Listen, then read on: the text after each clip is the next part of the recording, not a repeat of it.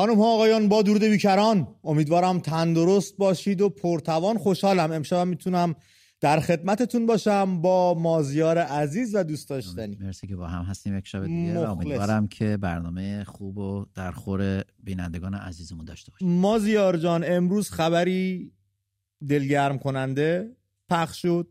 جایزه صلح جهانی نوبل به خانم نرگس محمدی تعلق گرفت. باعث افتخار. گرچه من خودم با آقای نوبل و این جایزه کلا مشکل دارم بنا به ذات این جایزه رو روی. حالا میتونیم راجع به اون صحبت کنیم. آره حالا به جای خودش. اما خب یک نمادی هستش که به انسان‌های صلحجو و طرفدار صلح داده میشه و به نوبه خودم خیلی خرسندم که این جایزه نصیب یک هممیهن و ایرانی شد. بله امید، منم خیلی خوشحالم مثلا اینجا به خانم ستوده، به خانم نرگس محمدی به هر حال، چون دیده اخبار رو که میخوندم همه اومده بودن پشتش حمایت میکردن. یه لحظه خط رو خط شد. آره خانم نرگس محمدی من تبریک میگم، ایشون واقعا شایسته بود.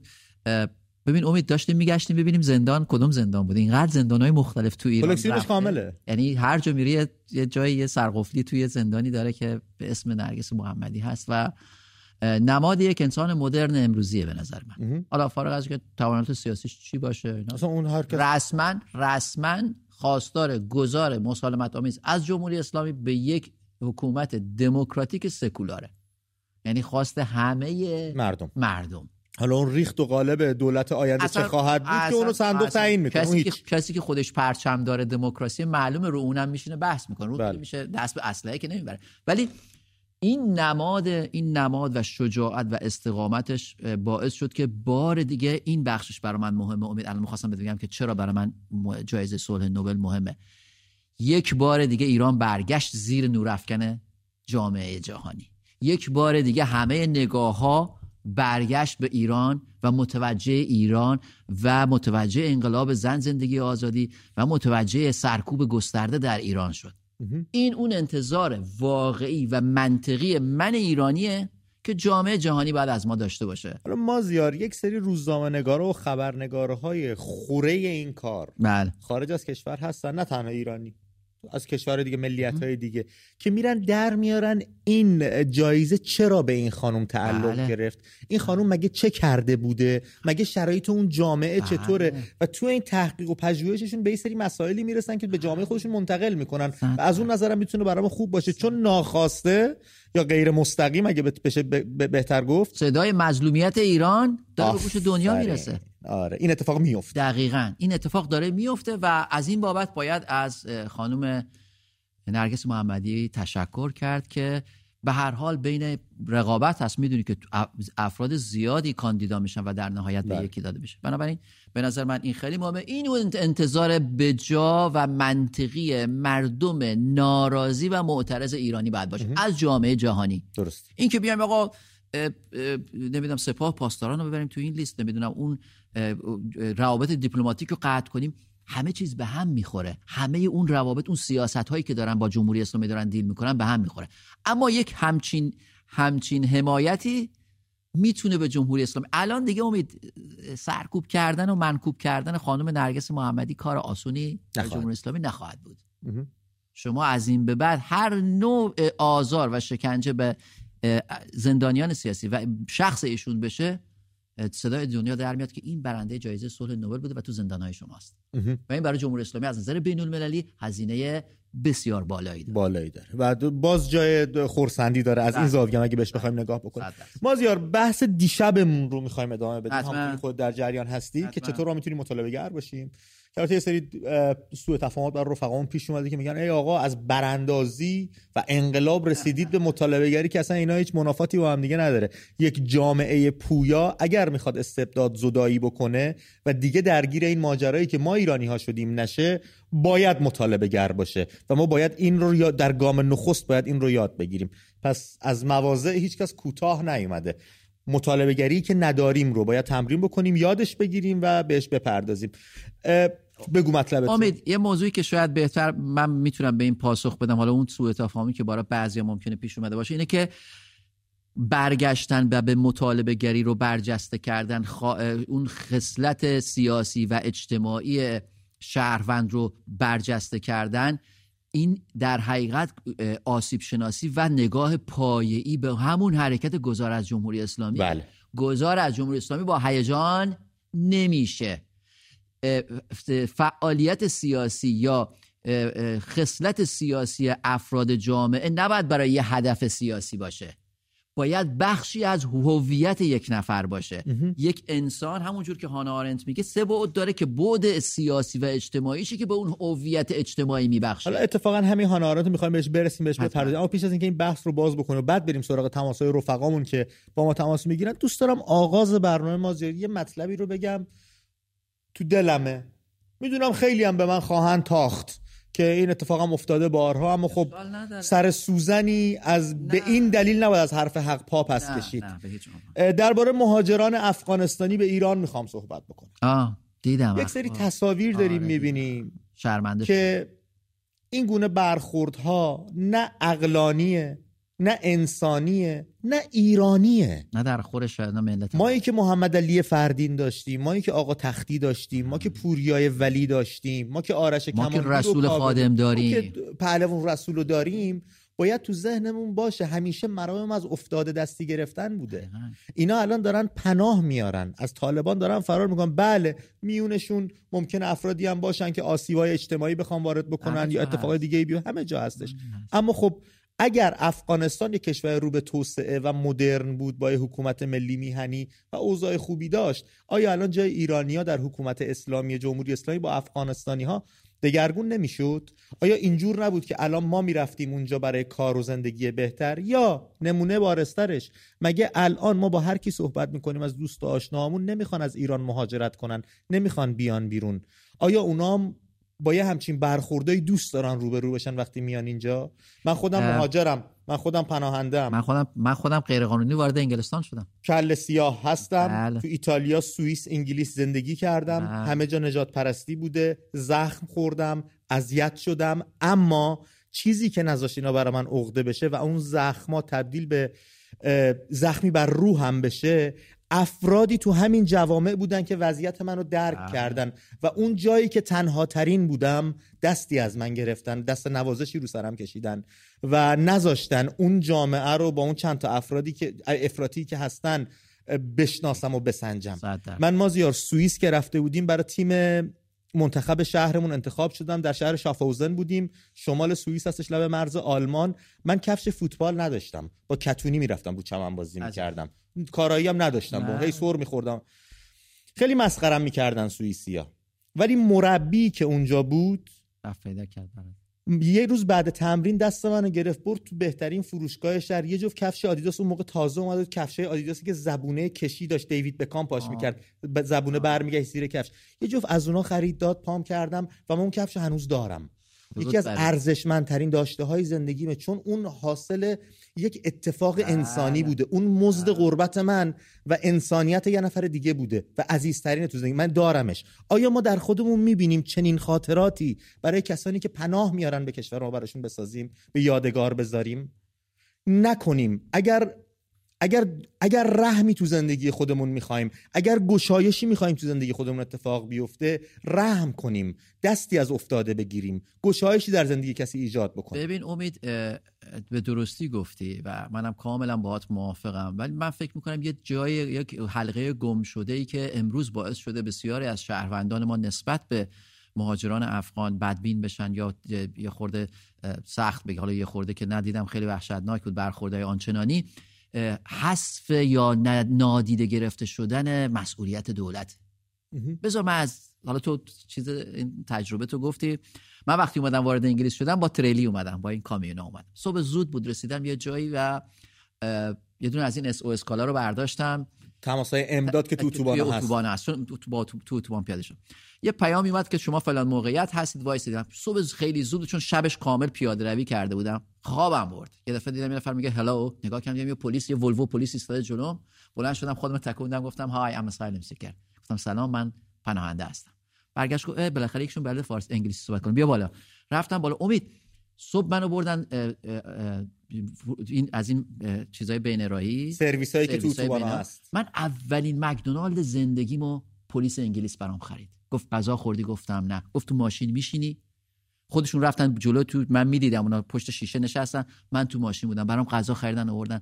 اولین مکدونالد زندگیمو پلیس برام خرید. منو بردن اداره پلیس. گفت فکر نکنید تو کریمینال هستی، تو جنایتکاری، ما جایی برای نگهداریتون نداریم. منو بردن گذاشتن تو سلول، گفت در سلول رو برات باز نگه می‌داریم که تو حس بدی نگیری. بمون تا مأمور اداره مهاجرت بیاد دنبال. 5-6 ساعتی اونجا بودم تا یه مأمور مهاجرت اومد. میخوام بهت بگم که برمیگشتم و تمام این مراحل زندگی همه ما بچه‌ها پناهنده این دورانو داشتیم. وقتی برمیگردیم، من شخصا رسما از دولت بریتانیا به خاطر اجازه‌ای که دادن در دانشگاه برام درس بخونم، حتی هزینه دانشگاهمو پرداخت کردم. از این بیشتر حتی امید، من وقتی که دانشگاه میرفتم به صورت پارت تایم، پناهنده بودم، هنوز وضعیت مهاجرتم مشخص نشده بود. دادگاهم که مشخص شد، هد اف دپارتمان و 2 تا از استاد دانشگاه اومدن به عنوان شاهد تو دادگاه، گفتن ما مازیار رو میشناسیم، دانشجوی سخت کوشیه، ما داستانش رو باور میکنیم. و من جواب گرفتم و من جواب رسمی دولت بریتانیا گرفتم که تو از این به بعد میتونی در کشور بریتانیا به عنوان یک شهروند زندگی کنی. میخوام اینا رو بگم که من اینا رو وقتی میبینم و بعد برمیگردم تو کشور خودمون، همینجا داریم از هموطنانمون که اومدن اینجا بزهکارم هستن، از کشورهای دیگه هم اومدن. در زندان‌های انگلیس کلی ایرانی داریم. بله هستن. ولی این به این معنی نیست که دولت بریتانیا بعد یه شمشیر بکشه و با همه ایرانی‌ها همچین برخوردی بکنه. نه، همچین کاری نمی‌کنه. همچین کاری با من نوعی نکرد، با تو نکرد، با بسیار از بچه‌هایی که میدونم اینجا هستن و پناهنده هستن. ما رو تو جامعه راه دادن، به ما حق رأی دادن، به ما اجازه رشد و پیشرفت دادن و یک جوری ما برخورد کردن که خودمون رو گم نکردیم. نه تنها خودمون رو پیدا کردیم، بلکه تونستیم به ریشه های اصلی خودمون وصل بشیم در غربت. این فضا رو ایجاد کردن. امید باور کن تو مسیر بودم، وقتی رفتم ثبت نام کنم، گفت کی اومدی اینجا، چند نفر داری، آشنا داری، پول داری، ریلیتیو خویشاوند داری؟ همه‌شو گفتم نه. گفت کدوم شهر می‌خوای زندگی؟ گفتم نمیدونم. گفت می‌خوای چیکار کنی؟ گفتم دوست دارم درس بخونم. گفت پس می‌فرستمت نیوکاسل، دانشگاهش خوبه، برو اونجا درس بخون. باور می‌کنی؟ و من 8 سال رفتم نیوکاسل. به همین آسونی، با همین وکیل برام گرفتن، تمام NHS مجانی، بهداشت و درمان مجانی، دانشگاهم تقریبا مجانی. همه اینا رو به من دادن این دولت‌ها. و برگردیم تو ایران، مازیار، دولت جمهوری اسلامی به خاطر پناهجویایی که میان داخل ایران از سازمان ملل یک دریافتی داره دیگه. اینو کجا داره هزینه میکنه؟ چه فسیلیتی، چه امکاناتی مهیا کرده برای مهاجران افغانستانی یا مهاجران دیگه که از اون امکانات بتونن بهره ببرن؟ نه احساس سرباری روی جامعه بکنن، نه این برخوردها باهاشون بشه، نه ما شأن انسانی خودمون رو لگدمال بکنیم توی برخورد ناشایست با یه انسان. امروز داشتیم میخوندیم لیست مشاغلی که به افغان‌ها در ایران میدن. واقعا شرمنده میشد. آدم واقعا سرشو مینداخت پایین. چرا یه نفر این تفکیک، شما فقط این مشاغل رو میتونید داشته باشید، بقیه مشاغل رو نمیتونید. ممکنه یکیشون پزشک باشه، یکیشون دبیر باشه. چرا نمیتونه یکیشون یک تکنسین آزمایشگاه باشه؟ ما اینجا چقدر ایرانی داریم که در بیمارستان‌ها، در دارو، نه تنها اینجا، آمریکا، آلمان، جاهای دیگه داریم می‌بینیم ایرانیای موفق کم نیستن. ولی من امید برمیگردم دوباره، من میدونم مردم از نظر رو احساسی با این قضیه برخورد میکنن، ولی اینجا وظیفه دولته که باید رسیدگی کنه. کسی که تو ایرانه، چه اگر غیر قانونی اومده مرزاتو کنترل کن، مثل همین بریتانیا مرزاشو کنترل میکنه، ولی وقتی اومدی داخل دیگه شهروند بریتانیایی. تا وضعیتت روشن بشه، وضعیت حقوقیت روشن بشه، همه وضعیتتو دریافت. من واقعا وظیفه خودم میدونم، به رفیقام میدونم، خودتون زیر فشارید، خودتون کار ندارید، گرونی هستش، 1000 تا مشکل دارید، جمهوری اسلامی پا رو گردنمون گذاشته، نفسمون بریده، ولی اینو انتقال ندیم به کسی دیگه. دستی بگیریم ازشون، مهری بورزیم، گرهی از کارشون باز کنیم که گرهی از کارمون باز خواهد شد. بیشک انرژیش برمیگرده تو زندگی خودمون. البته به این باور نبودم به کسی خدمت بکنه که واسه خودم خوب بشه، میشه معامله. ولی حقیقت ماجرا اینه، انرژی خوب از خودت بدی به طبیعت انرژی خوب بهت برمیگردونه. اینی که تو خیابون راه میافتیم با سنگ و چوب اینا رو میزنیم، کجاش انسانی؟ کجاش ایرانی؟ به جرئت میگم این نشانه عقب ماندگی اجتماعی، شکی در این نیست. و امیدوارم رفقا از ما دلگیر نشن. ما وظیفه‌مون میدونیم بگیم این صحنه‌هایی که میاد بیرون رو اگه ما میبینیم تمام دنیا داره میبینه. بعد میگه ایرانی‌ها اینجوری انا. بعد ما میایم از مولانا، حافظ، سعدی، خیام، خاقانی، نظامی گنجوی، وحشی بافقی، صائب تبریزی، رازی، ابن سینا، این بزرگان، دکتر حسابی، بیا جلو همینجور، استاد بزرگای شطرنج، خانم مریم میرزاخانی، راجع به اینا وقتی صحبت میکنیم بزرگانی تو ناسا داریم، بعد این رفتاره با اون اچیومنت و با اون دستاوردها و با اون افتخارات یه مقدار به هم نمیخوره ها. ما اگه میگیم فرزندان کوروشیم، اولین منشور حقوق بشر رو ما نوشتیم، این رفتارها با اون جور در نمیاد رفقا. از ما گفتن. امیدوارم به گوش دل بشنوید آنچه گفتم. به هر روی مازیار برگردیم سر موضوع برنامه‌مون. یه مقدار دوستایی که متوجه میشن و با ما میان جلو، دمشون گرم، خیلی هم ازشون ممنونیم. دوستایی که متوجه نمیشن دو دستن، یا واقعا نمیخوان متوجه شن یا استطاعت ذهنی ندارن که بخوان متوجه بشن. ما تکرار میکنیم، شاید دوباره این اتفاق افتاد. جامعه مطالبه گر جامعه است که اجازه نمیده استبداد، دیکتاتوری و تمامیت خواهی برش بنا بشه و نفوذ بکنه و جامعه رو در دست بگیره. مطالبه گر کسیه که وقتی روز اول میگن باید حجاب اجباری بشه، میاد پشت خانوماش تو جامعه وای میسته میگه رو چه حسابی این حرفو میزنی؟ مگه تمام ایران وقتی میاد میگه جمهوری اسلامی ایران، میاد وای میسته میگه اسلامیش غلطه ها، ما بهایی داریم، کلیمی داریم، زرتشتی داریم، مسیحی داریم، یعنی چی؟ دست کم باید میشد جمهوری ایران. دقیقاً همینطور. وقتی این مطالبه گری‌ها رو نمی‌کنیم، هی میان جلو، گام به گام میان جلو، الان کار به اینجا میرسه میزنن دخترمون رو میکشن، دستمون هم به هیچ جا بند نیست. برای همین ما میگیم باید مطالبه گر بود، اما این به آن معنا نیستش که از جمهوری اسلامی نباید رد شد. جمهوری اسلامی بالا پایین چپ و راستش باید بره. اصلاح طلب اصولگرا هم نداره، همشون با هم دیگه، اینو همه میدونیم. اما ما باید مطالبه گر باشیم که پس از جمهوری اسلامی دوباره به این دام نیفتیم. اصلا امید، ابزار گذار از جمهوری اسلامی مطالبه گریه. ما مثل این که بخوایم بریم شکار و اسلحه‌مون تیر تو گلوله توش نباشه. این گلوله‌ای که استفاده میشه برای شکار، یک شکارچی استفاده میکنه، همین مطالبه گریه. این مطالبه گری کانون بحران درست میکنه، حکومت رو وادار به پاسخگویی میکنه، قشر خاکستری رو بهش هویت سیاسی اجتماعی میبخشه و اون بخش هویت سیاسی اجتماعی که باعث میشه که حاکمیت توتالیتر نتونه به عمر خودش قوام ببخشه. هر چقدر حکومت توتالیتر، هانا آرنت میگه حکومت توتالیتر تمامی تلاشش بر اینه که شهروندانش کار کنن که مصرف کنن و مصرف کنن که کار کنن. و اون هویت و اون بخش سومش که هویت اجتماعی سیاسی رو نداشته باشن، از اون توهیش میکنه. بنابراین همه برمیگردن به این که خب من یاد دیدید ما تو ایرانی زیاد داریم میگه که طرف مهندسه، طرف دکتره، بساز بفروشه. ببین عناوینی که به افراد تعلق میگیره و برای افراد تبدیل به ارزش شده عناوین اقتصادیه. هانا آرنت میگه که این در کشورهای جهان سوم توسعه نیافته همیشه زندگی اقتصاد محوره، در حالی که در کشورهای توسعه یافته زندگی اقتصاد محور نیست برای افراد.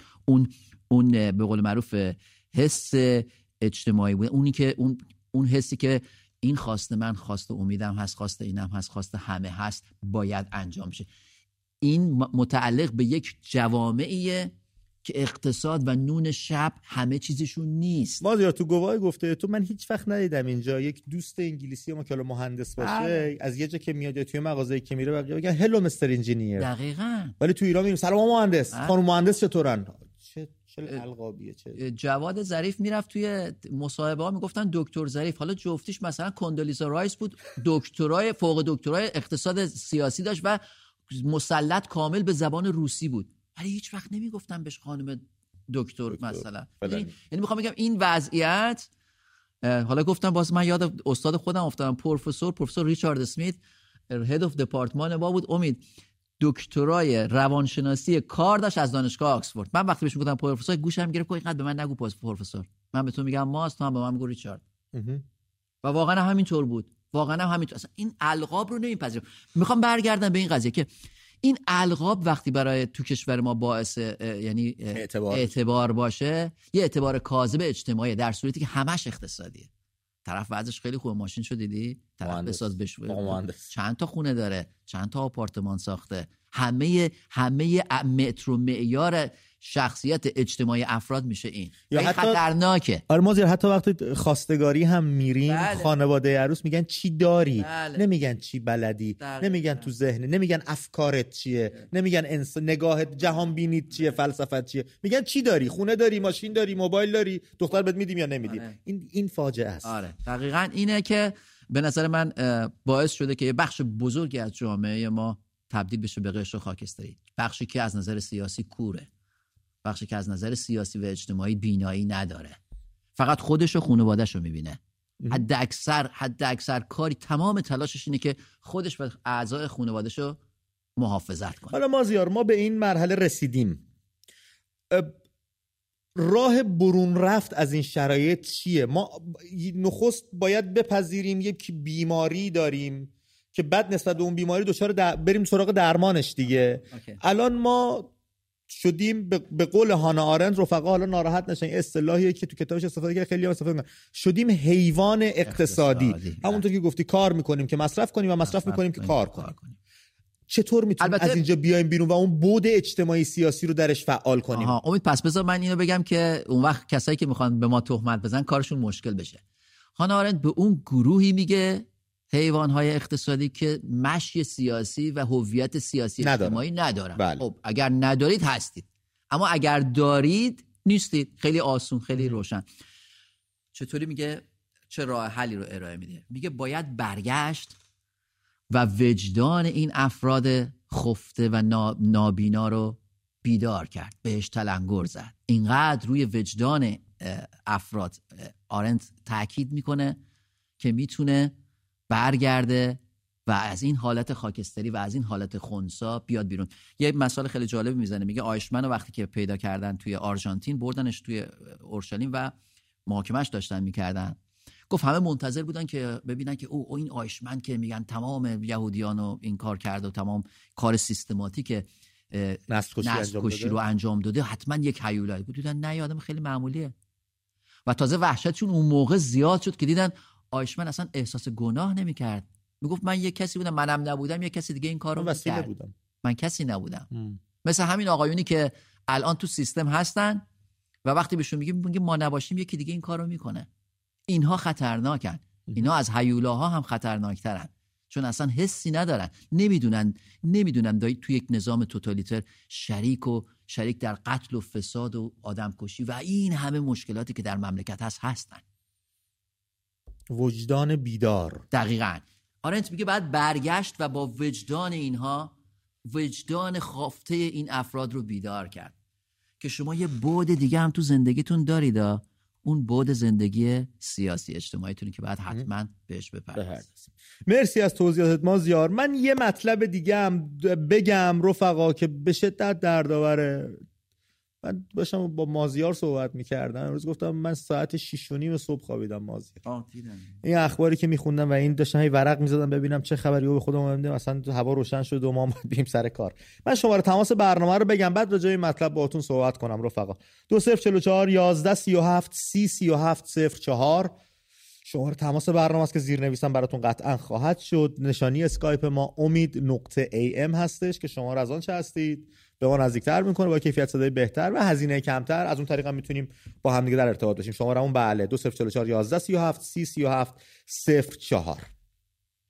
خبری اومد حقوق بشر در ایران پیج تلگرامیش یک مطلبی رو کار کرده بود که 24 شهریور ماه 1402 محمد ولی حیدر بیگی با دریافت 2 ابلاغیه جداگانه به شعبه 1 دادگاه کیفری انقلاب زنجان و شعبه 103 دادگاه کیفری 2 شهرستان ابهر احضار شد. ایشون آقای محمد ولی حیدر بیگی هستن، از جانبازان جنگ ایران و عراق. 2 پاشون رو از زانو از دست دادن، مشکل ریه و تنفس دارن و ایشون رو مازیار به 13 سال زندان محکوم کردن، تنها به جرم اینکه معترض بوده. ابلاغیاشو داریم میبینیم، تصاویرشو براشون فرستادن که گفتن باید بیای بر اثر ابلاغیه صادره در تاریخ فلان از سوی قاسم کرمی قاضی دادگاه کیفری مقرر شده تا محمد ولی حیدر بیگی برای ارائه دفاعیات خود از بابت اتهامات، بچه اتهامات رو گوش بدید با هم دیگه، کسی که جفت پاشو رو خاکریز جا گذاشته برای میهن برگشته،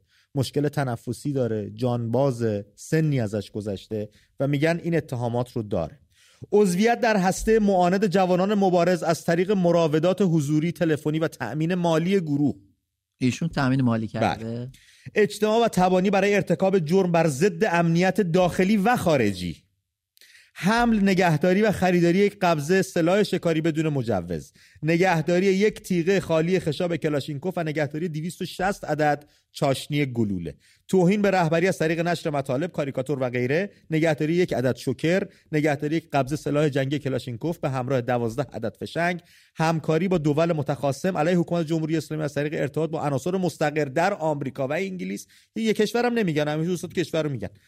نشر اکاذیب به قصد تشویش اذهان عمومی. اذهان عمومی از این بیشتر در مورد شما تشویش نخواهد شد، شما خودتون گند زدید به افکار عمومی، اذهان عمومی در رابطه با خودتون. تبلیغ علیه نظام در فضای مجازی در شعبه یک دادگاه کیفری انقلاب زنجان. 10 روز پس از درج در سامانه ابلاغ الکترونیک و مسائلی از این صحبت، ایشون رفتن اونجا برای دفاع از خودشون به 13 سال زندانشون رو محکوم کردن.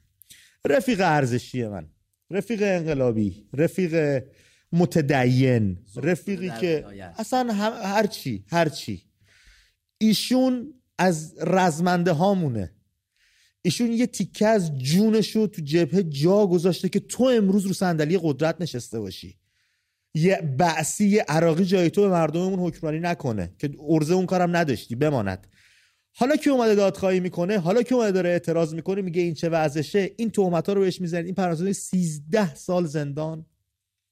خودتون با خودتون خلوت کنید، شب که میخواید بخوابید خودتون اینو متکاتون پتوتون یکم خودتون رو مرور کنید، ببینید واقعا انصافه، واقعا وجدانتون قبول میکنه همچین اتفاقی رو، یا اینکه نه.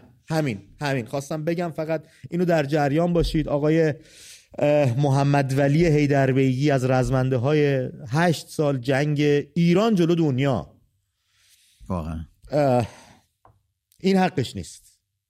این حقی با تمام کمبودها، نارسایی یا بیمهری هایی که به این قشر عزیز شده، حق ایشون این نیستش. ببین امید، اولین چیزی که این اتهامات رو خوندی، کسی که کاریکاتور میکشه دست به اسلحه نمیبره. آقا این از ترس جمهوری اسلامیه. ببین میخوام بگم که اصلا کاریکاتور هم بکشه، ولی درست دارم میگم. کسی که دست به قلم میبره دست به اسلحه نمیبره.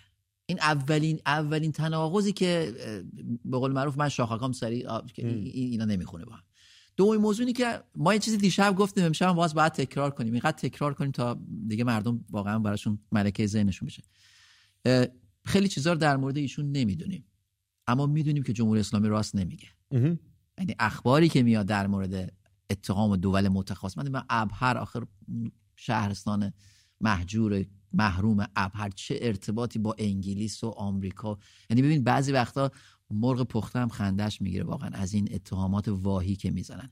اما دمشون گرم واقعا این جانبازان و بخش بزرگی از رزمندگان ایران در جنگ ایران و عراق که امروز دیگه حاکمیت اونا رو از دست داده. برگردیم یه کوت دیگه از نقل قول دیگه از هانا آرنت بکنم که میگه حکومت‌های توتالیتر به خودی‌ها هم رحم نخواهند نمی‌کنن. بله و این اتفاق افتاده دیگه، بارها این اتفاق افتاد.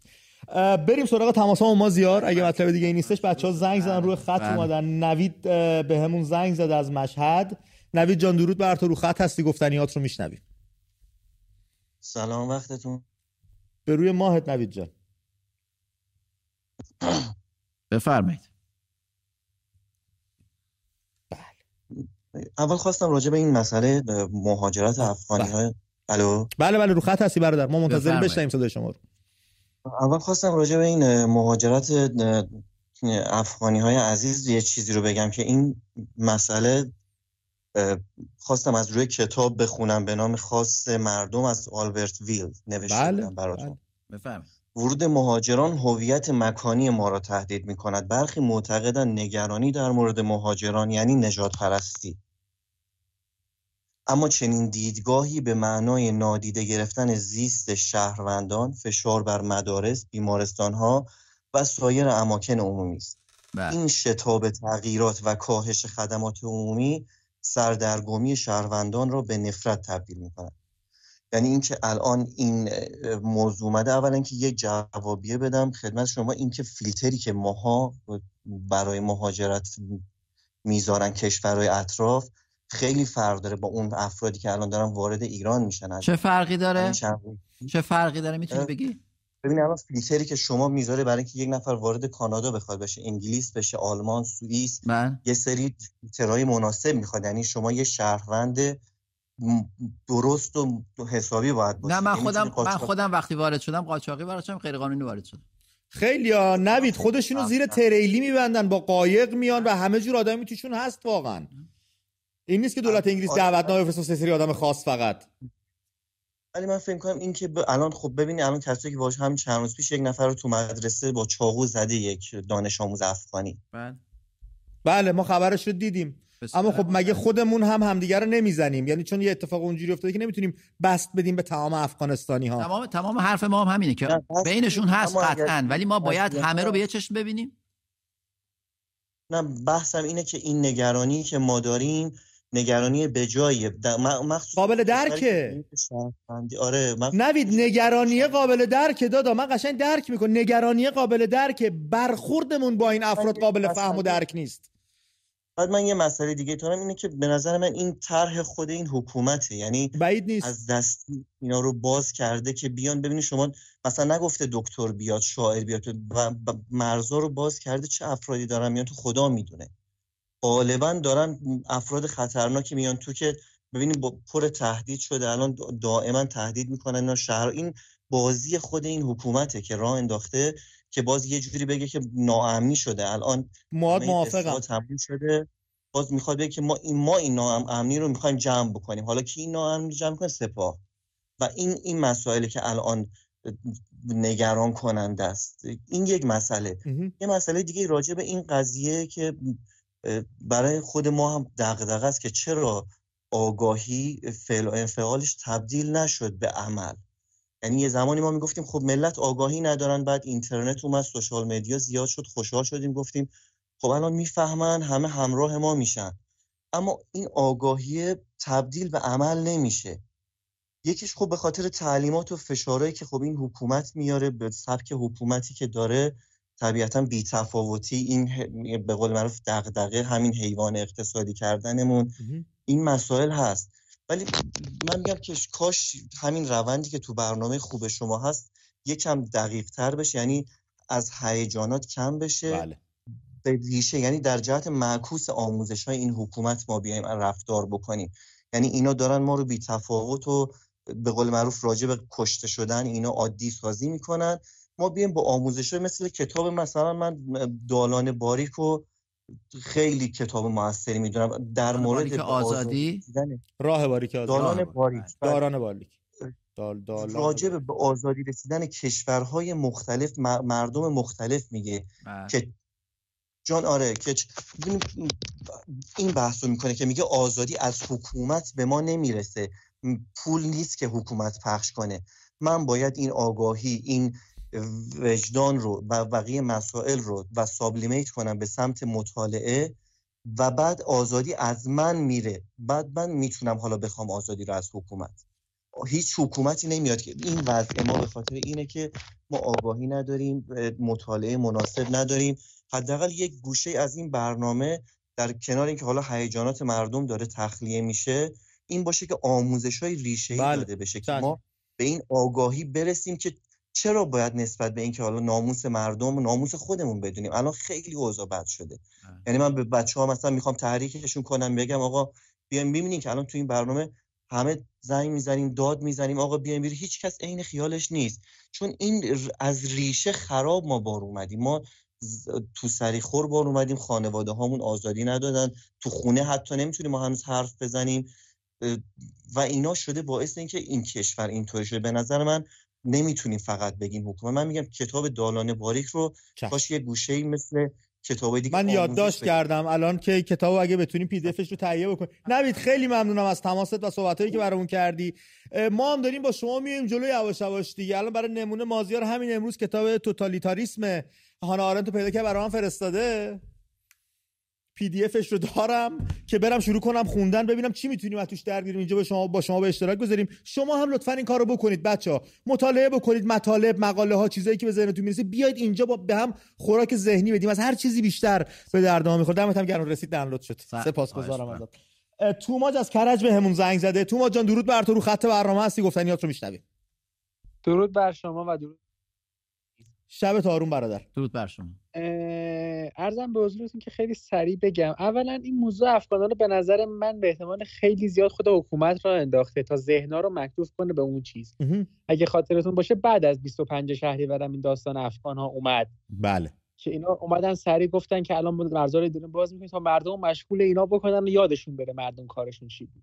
این بحث مورد اول. مورد دوم، ببینید افغان‌ها در ایران واقعا یه جوری شده که همین چند ماه پیش یکی سر ساختمونی که دوستای من هم کشتن، بعد الان تو ایران وضعشون یه جوری خوبه، یعنی اصلا مثل قدیم نیست. الان مثلا اون ماشینای 207 و اینا که ما خیلی خود ایرانی‌ها ندارن میان راه میرن، ایرانی‌ها رو مسخره میکنن، میدونین، یعنی یه شرایط همچین جالبی هم نیست الان بین ما ایرانی‌ها و افغانی‌ها. یعنی اونا خودشون بیشتر دوست دارن همش جنگ کنن با ایرانی‌ها و ما رو مسخره میکنن، میگن شما فکر می‌کنیم منطقی به نظر میاد وقتی که یه اقلیتی توی کشوری باشه و بعد اون اکثریت رو تشویق به جنگ بکنه، به نظر منطقی میاد.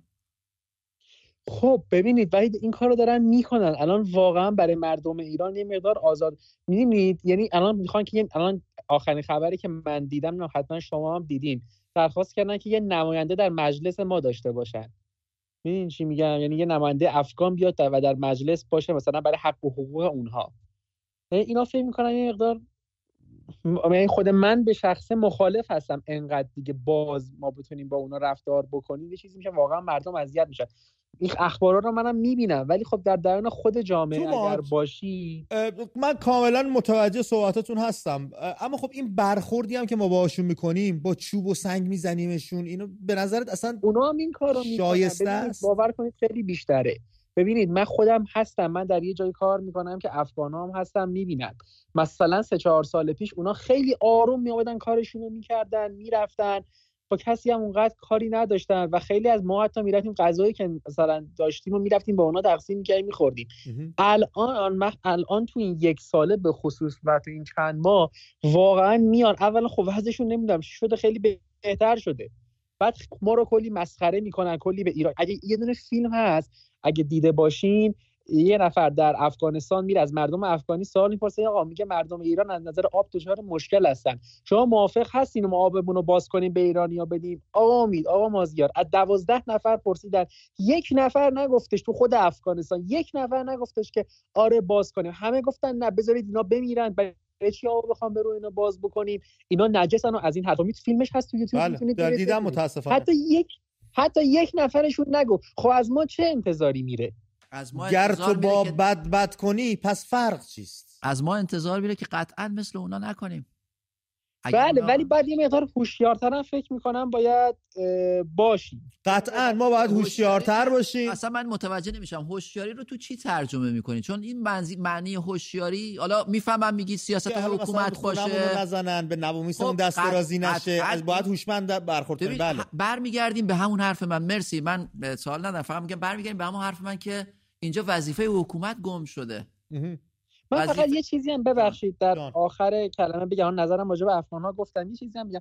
ببینید شما شک نکنید این حکومت سقوط خواهد کرد و به نظر من بزرگترین دشمن این حکومت خودشه. بله. و خود این حکومت خودشو با این واقعا با این اعمال مسخره، همین چیزی که الان امید جان خوندش که اون شهید اون جانباز عزیز و چه حکمی بهش دادن، این حکومت باور کنید خودش باعث سقوط خودش میشه. یعنی اگر اپوزیسیون ما هم ضعیف عمل میکنه، مردم اصلا نگران اون نباشن، این حکومت ممکنه طول بکشه ولی قطعا خودش باعث سقوط خودش خواهد شد. ببخشید. مرسی توماج از تماست و این هم فکری که داریم با هم میکنیم خیلی به درد هممون قطعا خواهد خورد. خیلی سپاسگزارم ازت. یه توماج دیگه داریم از لرستان. توماج جان درود بر تو، رو خط برنامه هستی. شب آروم رفیق. سلام امید جان، خسته نباشین. به روی ماهت. سپاسگزارم. شما هم امید جان سلام، صدامو داری؟ بله قربان. بله شبتون آروم. درود عزیزم. قربونت برم عزیزم. آقا در مورد دوست قبلیمون که تماس گرفتن گفتن در مورد افغانی که میخواستم بگم خدمتتون، ما اصلا مشکل از زیر ساختمونه. ما از زیر ساخت کلا مشکل داریم. افغانی هم مثل ما ایرانی هم. فکر کنم مثلا دوستم داره میگه که افغانی هم تو اقلیت هستن، تو اقلیت میان مثلا ما یه جوری تقاضای دعوا میکنن یا مثلا میخوام ما رو اذیت کنن. نه، واقعا افغانی ها اینجوری نیستن. چون مثل همین میمونه دیگه. مثلا ما میریم کشورهای ترکیه، کشورهای نزدیک، حالا مثلا آلمان، حالا هر کشوری. تو ما فراموش نکنیم ما خودمون چندی پیش میرفتیم ژاپن، میرفتیم کویت کار میکردیم و عراق میریم کار.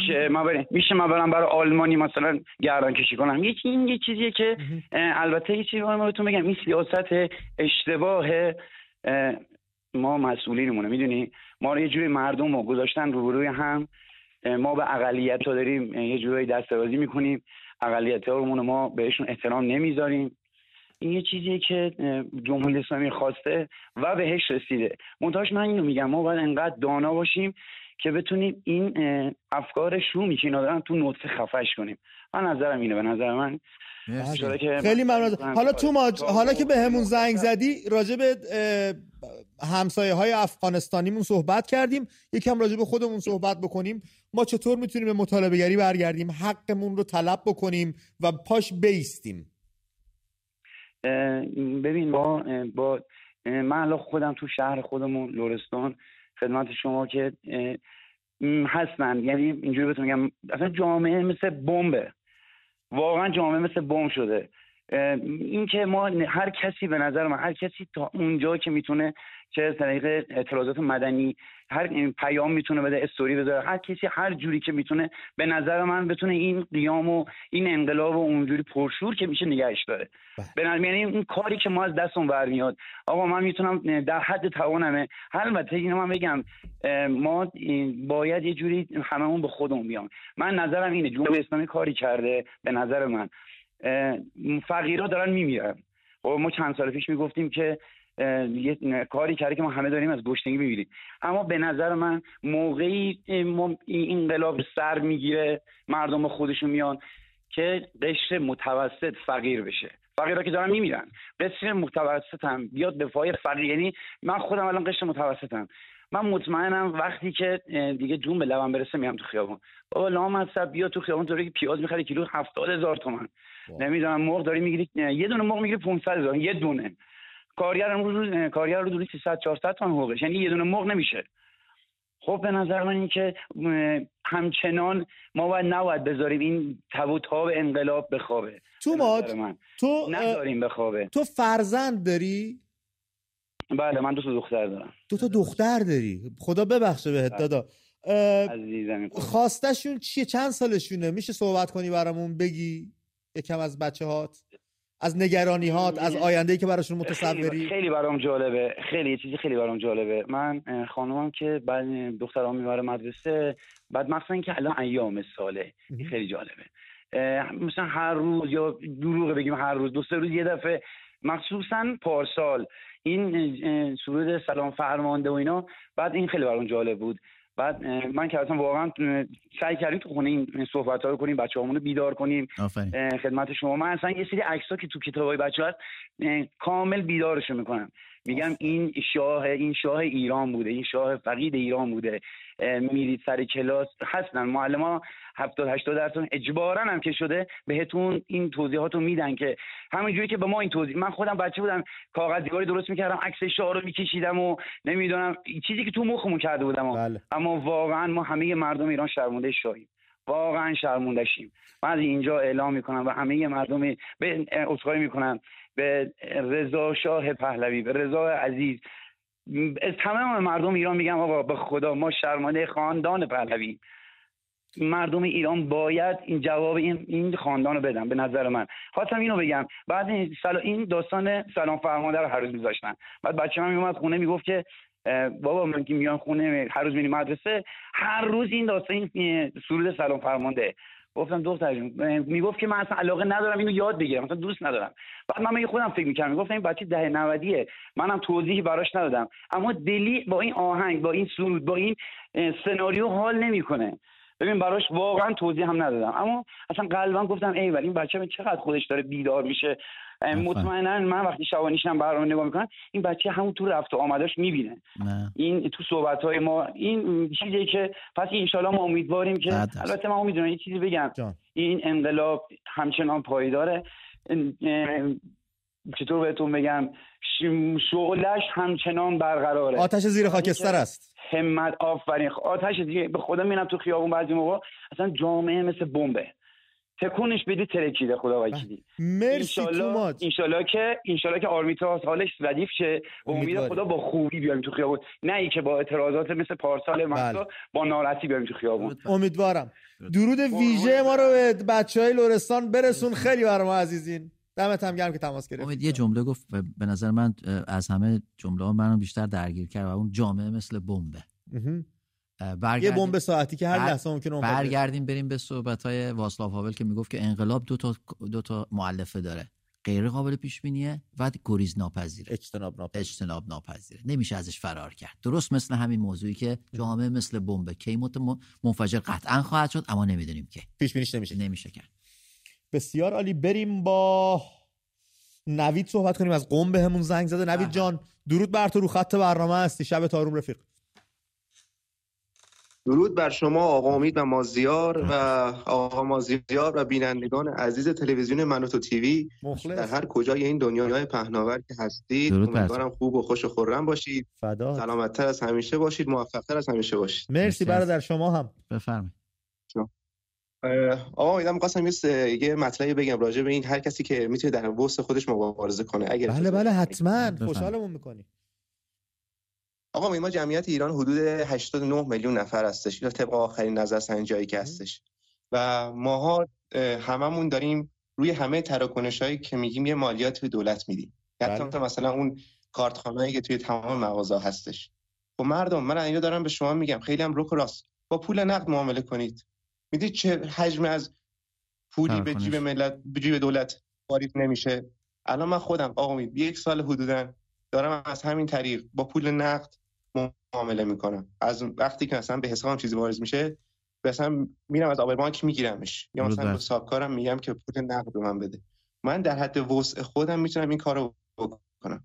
و یه گله دیگه هم داشتم آقا امید از اون بیننده شب گذشتهتون. یه خانومی بودن گفتن که خانم مسنی بودن، گفتن که من اگر مثلا فرزندم مثلا توسط این حکومت به قتل برسه، مثلا یه چیزی به خودم میبندم و میرم مثلا کار. بله. من می‌خواستم بگم خانم محترم، شما باید قبل از اینکه این اتفاق برای فرزندت بیفته این مبارزه کنی، مبارزه مدنی. بله. پیشگیری بهتر از درمان است. بله آقا امید، من خیلی مخلصم آقا امید. ممنونم از تماست. نوید پیش از اینکه بری میتونم بپرسم تو پیشت چیه؟ به چه کاری سرگرم هستی؟ من کارگرم آقا امید. درود بر تو. زنده باشی برادر. دستای پرتوانت رو میفشاری واسه همین راه دور. درود بر تو. نور حلال دارم در میاد. چرا نه؟ نوش جونت دادا. ان شاءالله روزیت بیشتر باشه، ان شاءالله زندگیت افتخار کن، راحت‌تر بگرده و روزهای خوش در راهه. اندکی سحر نزدیک است. ممنونم از تماست.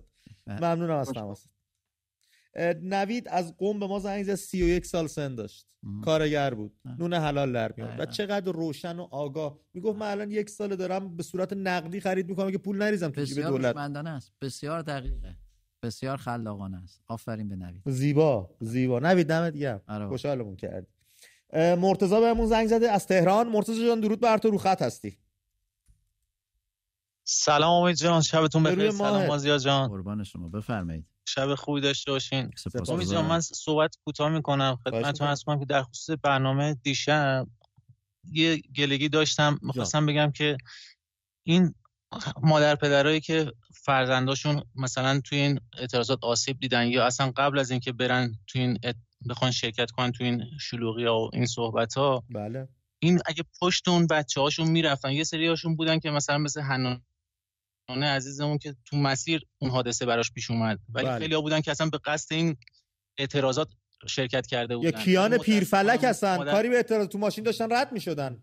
آفرین. اصلا بعضیا بودن که اصلا به قصد این که برن برای آزادی شرکت کردن، اون پدر مادر 100% از اون خبردار بوده که بچهش داشته میرفته برای اون کار. خب من موندم چطور اون پدر مادر بحث غیرتی که دیشب شما مطرح کردین، چطور غیرتش قبول کرد که بچه‌شو بذاره تنها بره که بخواد بچهش پیکر بیجانش بیفته، ساعت‌ها گوشه خیابون یه غریبه ببره، بعد از ساعت‌ها بخواد خبردار بشه که بچهش مثلا حادثه براش پیش اومده یا نیومده.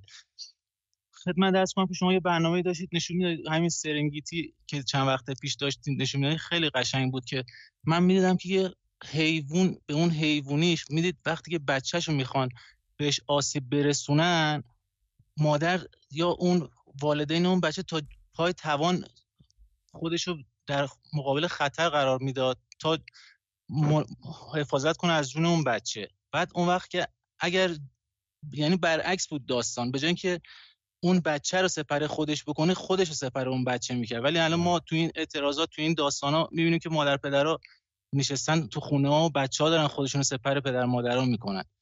بله. بعد خدمت عرض کنم که از این باب که از بحث دیشب که من گفتم اینو خدمتتون بگم که بریم سراغ بحث امشبمون. به واسطه من شغلی که دارم شغل اداری دارم. بعد بله. خدمتتون عرض کنم که من هم با دوستان افغان در ارتباطم. چند وقت پیش داشتم خونه‌مو بازسازی میکردم، به شانس من در حکم کارفرمای این دوستان قرار گرفتم که مثلا کارگری که استخدام کردم اتباع بودن. بله. فوق‌العاده انسان‌های شریف، قابل اعتماد و خدمت عرض کنم که فوق‌العاده انسان‌های متین و با ادب و با شخصیت، یعنی اصلا آدم کیف میکرد. الانم که در اون منصبی که هستم تو اون شغل اداری در خدمتگزاری این دوستان هستم. الان در جایگاهی که اونا میشن ارباب رجوع من میبینم که چقدر باز متین و چقدر با وقار برخورد میکنن. یه چیز دیگه هم بگم که ما باید تکلیفمون رو روشن کنیم که آقا میخوایم تو زمین جمهوری اسلامی بازی کنیم یا نه. جمهوری اسلامی از قدیم خواسته به ما بگه که آقا این اتفاق گردن غربیاست، گردن افغاناست، گردن آب و هواست، گردن آمریکاست، گردن انگلیس. اینا رو باید بذاریم کنار. اصلا ما کار نداریم افغان باشه تاج سر ماست. هر جای دنیای دیگه بیان تو کشور ما تا این یک انسان، این یک هموطن باید باشون برخورد بشه. چرا؟ چون که انسانی که خوبی از شما ببینه 100% جواب شما رو جز خوبی نخواهد داد. در همین بحث همکارام من یه مسئله مطرح کنم، شاید همکارام الان بشنون صحبت‌های منو، انشالله امیدوارم که بشنون. من تو محیط اداری خیلی مثلا در خصوص این مبارزات مدنی صحبت میکنم، اینا بچه‌ها میگن آقا نگو، مثلا کله پات میکنن فلان. میگم آقا من چیزی واسه دست دادن ندارم، من تازه یه جوونم که بچه ندارم، ولی شماها که بچه دارین شما باید به خاطر بچه هاتون باید این کارو بکنین. همکار من یه آقای 50 خورده ساله برمیگردم میگه آقا ما که از جوونیمون گذشت، اونا خودشون برن حق خودشون بگم. میگم آقا چجوری تو غیرتت قبول میکنه؟ من یه جوون 37 ساله میگم من غیرتم قبول نمیکنه، تو چطور غیرت قبول میکنی؟ بچه‌ای که تو به این دنیا آوردیش و این جامعه رو تو این طور درست کردی براش، میگی که آقا خودش بره حقشو بگیره. گفتم مگه شما پدر مادر نیستید؟ اون وقت فردا روز بچه شما میره چه میدونم باتون میخوره، میره هزار تا بلا سرش میخوره، اون بچه بی تجربه است، اون بچه حق داره که مثلا ای کاش پشت بچه‌هامون بیستیم. مرتضی ممنونم از تماست، خیلی لطف کردی و این نگاهی که داری و این انسان دوستی تو لابلای واژه‌ای که بهره می‌برد برای گویشش موج میزد و به چشم نیکی به همه نگاه میکنه. یکم خشم و عصبانیتمون که جمهوری اسلامی در ما تزریق کرده رو بذاریم کنار، یا دستی که ما کنار نمیذاریم برگردونیم به خود رژیم، سر کس دیگه خالی نکنیم. فراموش نکنیم افغانستان بخشی از ایران بوده، این دوستان افغانستانی هم میهنای ما بودن، مولانا فرهنگی تمدنی ما. بله اصلا مولانای عزیزمون در بلخ دنیا اومده و ایرانی بوده و اونجا جزوی از ایران بوده. حالا اگه دست روزگار تقدیر سیاست جهانی خط منحنی جغرافیای سیاسی جغرافیای سیاسی ما رو از هم جدا کرده، ما با هم مهربون باشیم. از محبت خارها گل میشه و دیگه این رو با خط خوش اکثرمون نوشتیم، به دیوار خونمون زدیم، دست کم نگاهی بهش بندازیم. هر از سردر سازمان ملل زدیم، بنی آدم اعضای یکدیگرن که در آفرینش یک گوهرن. به هر حال بله کاملا درسته. یه تماس دیگه بگیرم، داریم اندک به پایان برنامه میرسیم. خانم نیکا از تهران بهمون زنگ زده. نیکا خانم درود بر شما، رو خط هستین، شبتون آروم. درود، وقتتون بخیر. صدامو خوب دارین؟ بله خانم، رسا شفاف میشنویم. من خیلی شما و برنامه‌تون رو دوست دارم و پیگیرم. سپاسگزاریم. باعث افتخار. افغانای عزیز میخواستم بگم. بله. ببینین من قبول دارم که آدم باید، انسان‌ها باید به همدیگه کمک کنن، به هم نوع خود، اصلا فرق نداره چه جنسیتی و چه قومیتی و این مسائل. ولی ما الان کشورمون اشغال شده. اشغال منظورم هم جمهوری اسلامی. بله. یعنی وقتی که ما خودمون تو جنگیم، تو مبارزاتیم و چه لحاظ کاری، اقتصادی و همین احساس ناامنی، این که اگر جمهوری اسلامی بره نکنه اتفاقی بیفته که خدای ناکرده بخوایم تجزیه بشیم، به هم خاطر ترس این که روز به روز داره به تعداد افغانای عزیز اضافه میشه تو کشور ما، خب خیلی ناراحت کننده است. یعنی خود من به شخص، بله ما نباید باهاشون برخورد بد کنیم، ولی اینو باید بخوایم که مرزهامون فیلتر گذاشته شه. شما از انگلیس و کشورهای دیگه حرف میزنین که پناهنده ها رو قبول میکنن و خیلی باهاشون خوب برخورد میکنن. هیچ وقت یادمون نره اونجا یه کشورهایی این که تو رفاهن تا حدودی، همه چیز سر جاشه، نه توی کشور ما که از اون دارو گرفته، از اون کار، یعنی تعداد بیکارای مملکتمون گرفته. نیکا جانم، کی به افغانستانی ها در ایران کار میده؟ خود ایرانی ها دیگه. بعد اون ایرانی که کار میده فکر نمی کنی چون افغانستانی رو میتونه حقوق کمتری بهش بده، حق هموطن خودش داره ضایع میکنه که حق بیمه نده، حقوق درست نده، حقوق پایینتر به این بده. یعنی میدونی ما خودمونم داریم سر خودمون یه جوری کلا میذاریم دیگه. اینو قبول دارم ولی اینجور هم نیست اینجا که یعنی یه ایرانی اگه جای کار میکنه بهش بیمه بدن. چون خود من توی شرکت کار میکردم ولی ما بیمه نداشتیم. حالا منظور به هر حال از کارگر افغانستانی، یعنی منظورم در حق شما هم ظلم شده، در حق شما هم جفا شده.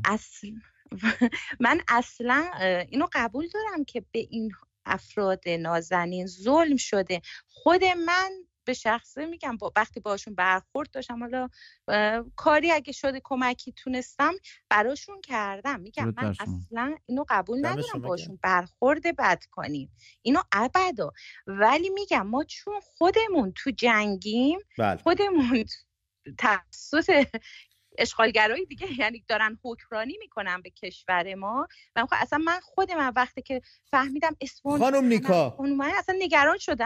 خانم نیکا نه نمیتونی، من 30 ثانیه دارم برنامه تموم شه. اگه اجازه ازتون قربونتون برم. خیلی ممنونم از تماستون. مازیار خیلی کوتاه بگم. امید نه دیگه همش فکر کنم شد 20 ثانیه. سری بگو. فقط میخوام بگم که این حکومت توتالیتر مردم رو به قشر خاکستری تبدیل میکنه و مردم قشر خاکستری هستن که به حکومت توتالیتر قوام میدن.